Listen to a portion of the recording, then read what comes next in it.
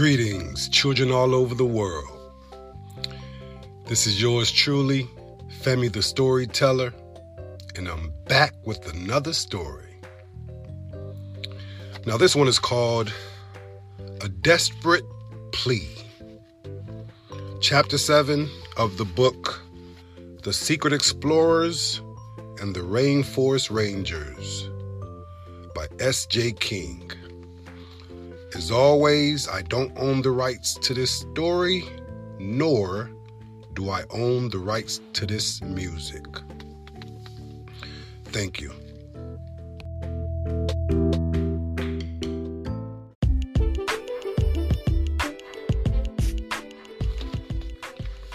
Chapter 7, A Desperate Plea. Kiki and Ollie stood under a fig tree, picking as many figs as they could manage. Soon every pocket they had was crammed with sticky, juicy figs. So were Kiki's backpack and the hoods of their waterproof jackets. Ollie picked one last fig. "I don't think we can carry any more," he said. "Better get started then," said Kiki. They put a fig down near the mangrove trees, moved away a few paces, and put another one down. They kept this up until they'd made a trail of figs. Ollie ran back to the fallen log, where Fig was still digging out insects with her new pencil. "This way, Fig," he called. "Time for your favorite food." Fig didn't look up at first. She still had plenty of bugs to munch. But then she stopped and sniffed. "She can smell the fig juice on my hands," Ollie realized. He ran over to the first fig in the trail, and Fig came chasing after him. She found the fig on the ground, made delighted hooting noises, and stuffed it into her mouth. "It's working!" Ollie cheered. "Come on," Kiki called. "Plenty more figs where that one came from." Ollie led the way through the rainforest, using his map and compass to keep them on track, while Kiki made sure Fig was still following them. She dropped the fig from time to time. That was enough to keep Fig following the trail. The little orangutan didn't always eat the figs. Some of them got tossed over her shoulder, sniffed, or played with. But she was always interested in them. "She definitely has the right name, doesn't she?" Ollie said. "I don't think anything on earth could love figs this much," said Kiki, dropping 2 figs at once. Fig finally put down Kiki's camera so she could grab a fig in each hand. Kiki ran back to snatch it up again with a look of great relief. When they arrived back at the wildlife preserve, they found Jamal and a crowd of volunteers were still busily checking the buildings and searching the enclosures for the baby orangutan. When they saw Fig was coming, everyone burst into wild applause. "There she is!" Jamal yelled. "You did it! You really did it!" Ali and Kiki were suddenly surrounded by people wanting to shake their hands, pat them on the back, and high-five them. There were smiles all around. Dr. Farida went over to Fig and whistled. "You've had quite a feast, haven't you? Look how big your tummy is." Fig looked up at her and blinked sleepily. Dr. Farida gently picked Fig up. "That's enough adventures for one day. Let's check you over." While Dr. Farida made sure Fig was totally unhurt, Ali and Kiki told Jamal all about their trek through the rainforest. When they reached the part about the palm oil plantation, a look of sheer horror came over his face. "They're planning to destroy even more of the rainforest? And they're starting at 6 o'clock today? How could they?" "I know.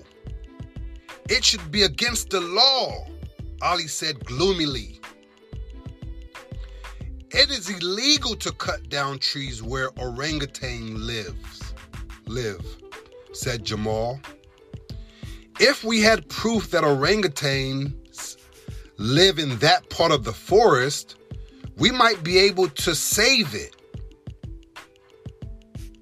"But we do have proof," Kiki shouted, leaping to her feet.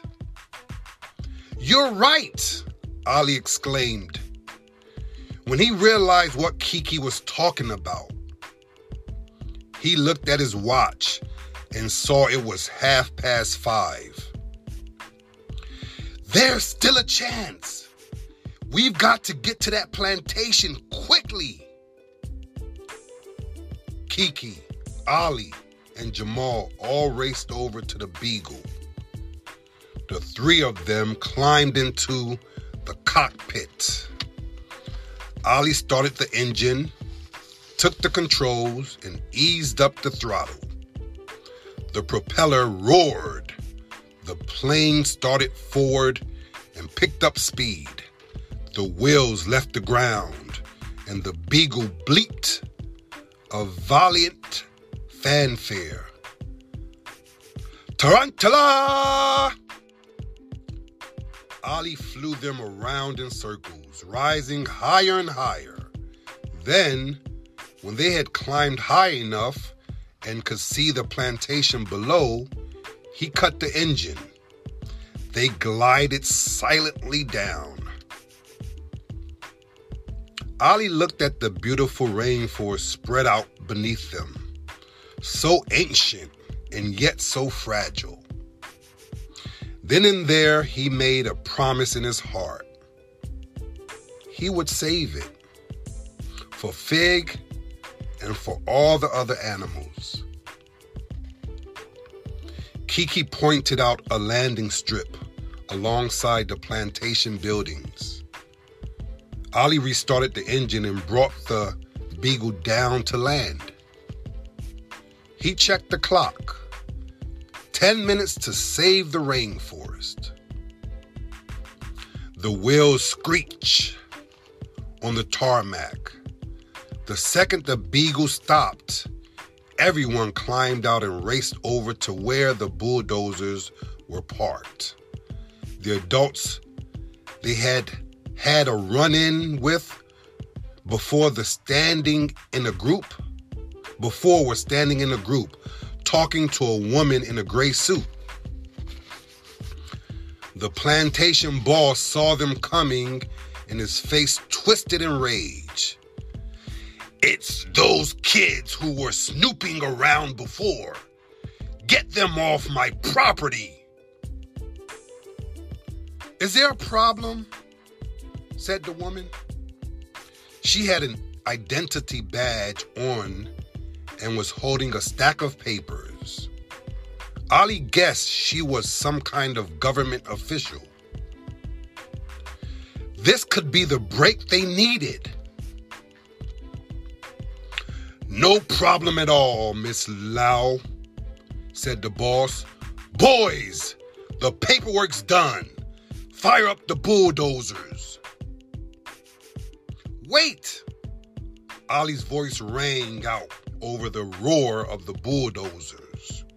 He ran up to the startled official. You can't let them destroy this rainforest. It's an orangutan habitat, and we can prove it. Miss Lau looked to the boss with a grave expression. If what this boy says is true, then the work cannot go ahead. There are no orangutans here, sneered the boss. Oh yeah, Kiki said, stepping forward with her camera all ready. She showed the official the photos Fig had accidentally taken of other orangutans while she was running through the rainforest. See? A whole family is living out there. Proof. The boss laughed. Nice trick, kid. But it won't work. These were obviously taken in the nature preserve. Kiki triumphantly pointed to the corner of the photo where her camera displayed the GPS coordinates for each location. Nope. These coordinates prove they were taken right here. Orangutans live here, Miss Lau. The official studied the pictures closely. Ali, Kiki, and Jamal waited, their hearts racing, while the fate of the rainforest hung in the balance. Could they really have come this far, only to fail now? Children all over the world, thanks for listening. All transparency, I must admit that I actually lost this book. I misplaced it, rather. So that's why it's taken so long since I've read to you. But you know, just a little glimpse into the remainder of the book. It's actually, let's see here. We have one more story left in this book. Actually, let's see here. One or two more stories. Yep, one more story left. So, yep, one more story. This book is called, once again, this book is called The Secret Explorers and the Rainforest Rangers by S.J. King. And I'm going to go on a rant for a minute. Just bear with me. As you all know, my name is Femi the Storyteller. I read to children all over the world, and I'd like to thank you for listening. I also have a YouTube channel called Forgotten Jewels. Check me out on YouTube, Forgotten Jewels, where I show children and adults alike things that were forgotten, things that we learned as kids, at our youth, that we've forgotten. You know, things that may come into play when you don't have a convenient alternative. Let's put it that way. Such as, for instance, the 2 episodes that I've done so far are how to put on a tie, okay? And the reason why I chose that is because, in this era of clip-on ties, one may forget how to actually put on a tie. So that was my thought process in coming up with that episode, the inaugural episode of Forgotten Jewels. So check it out, Forgotten Jewels on YouTube, my YouTube channel. And the next episode I did was how to iron a shirt, how to iron a button-down shirt or button-up shirt, as some people call it. But this podcast is all about Femi the Storyteller and reading storybooks to children all over the world. Anyway, I hope you enjoyed this story. We have one more story in this book titled The Secret Explorers and the Rainforest Rangers by S.J. King. Hope you like it, because I love it. Till next time, love you all. Bye.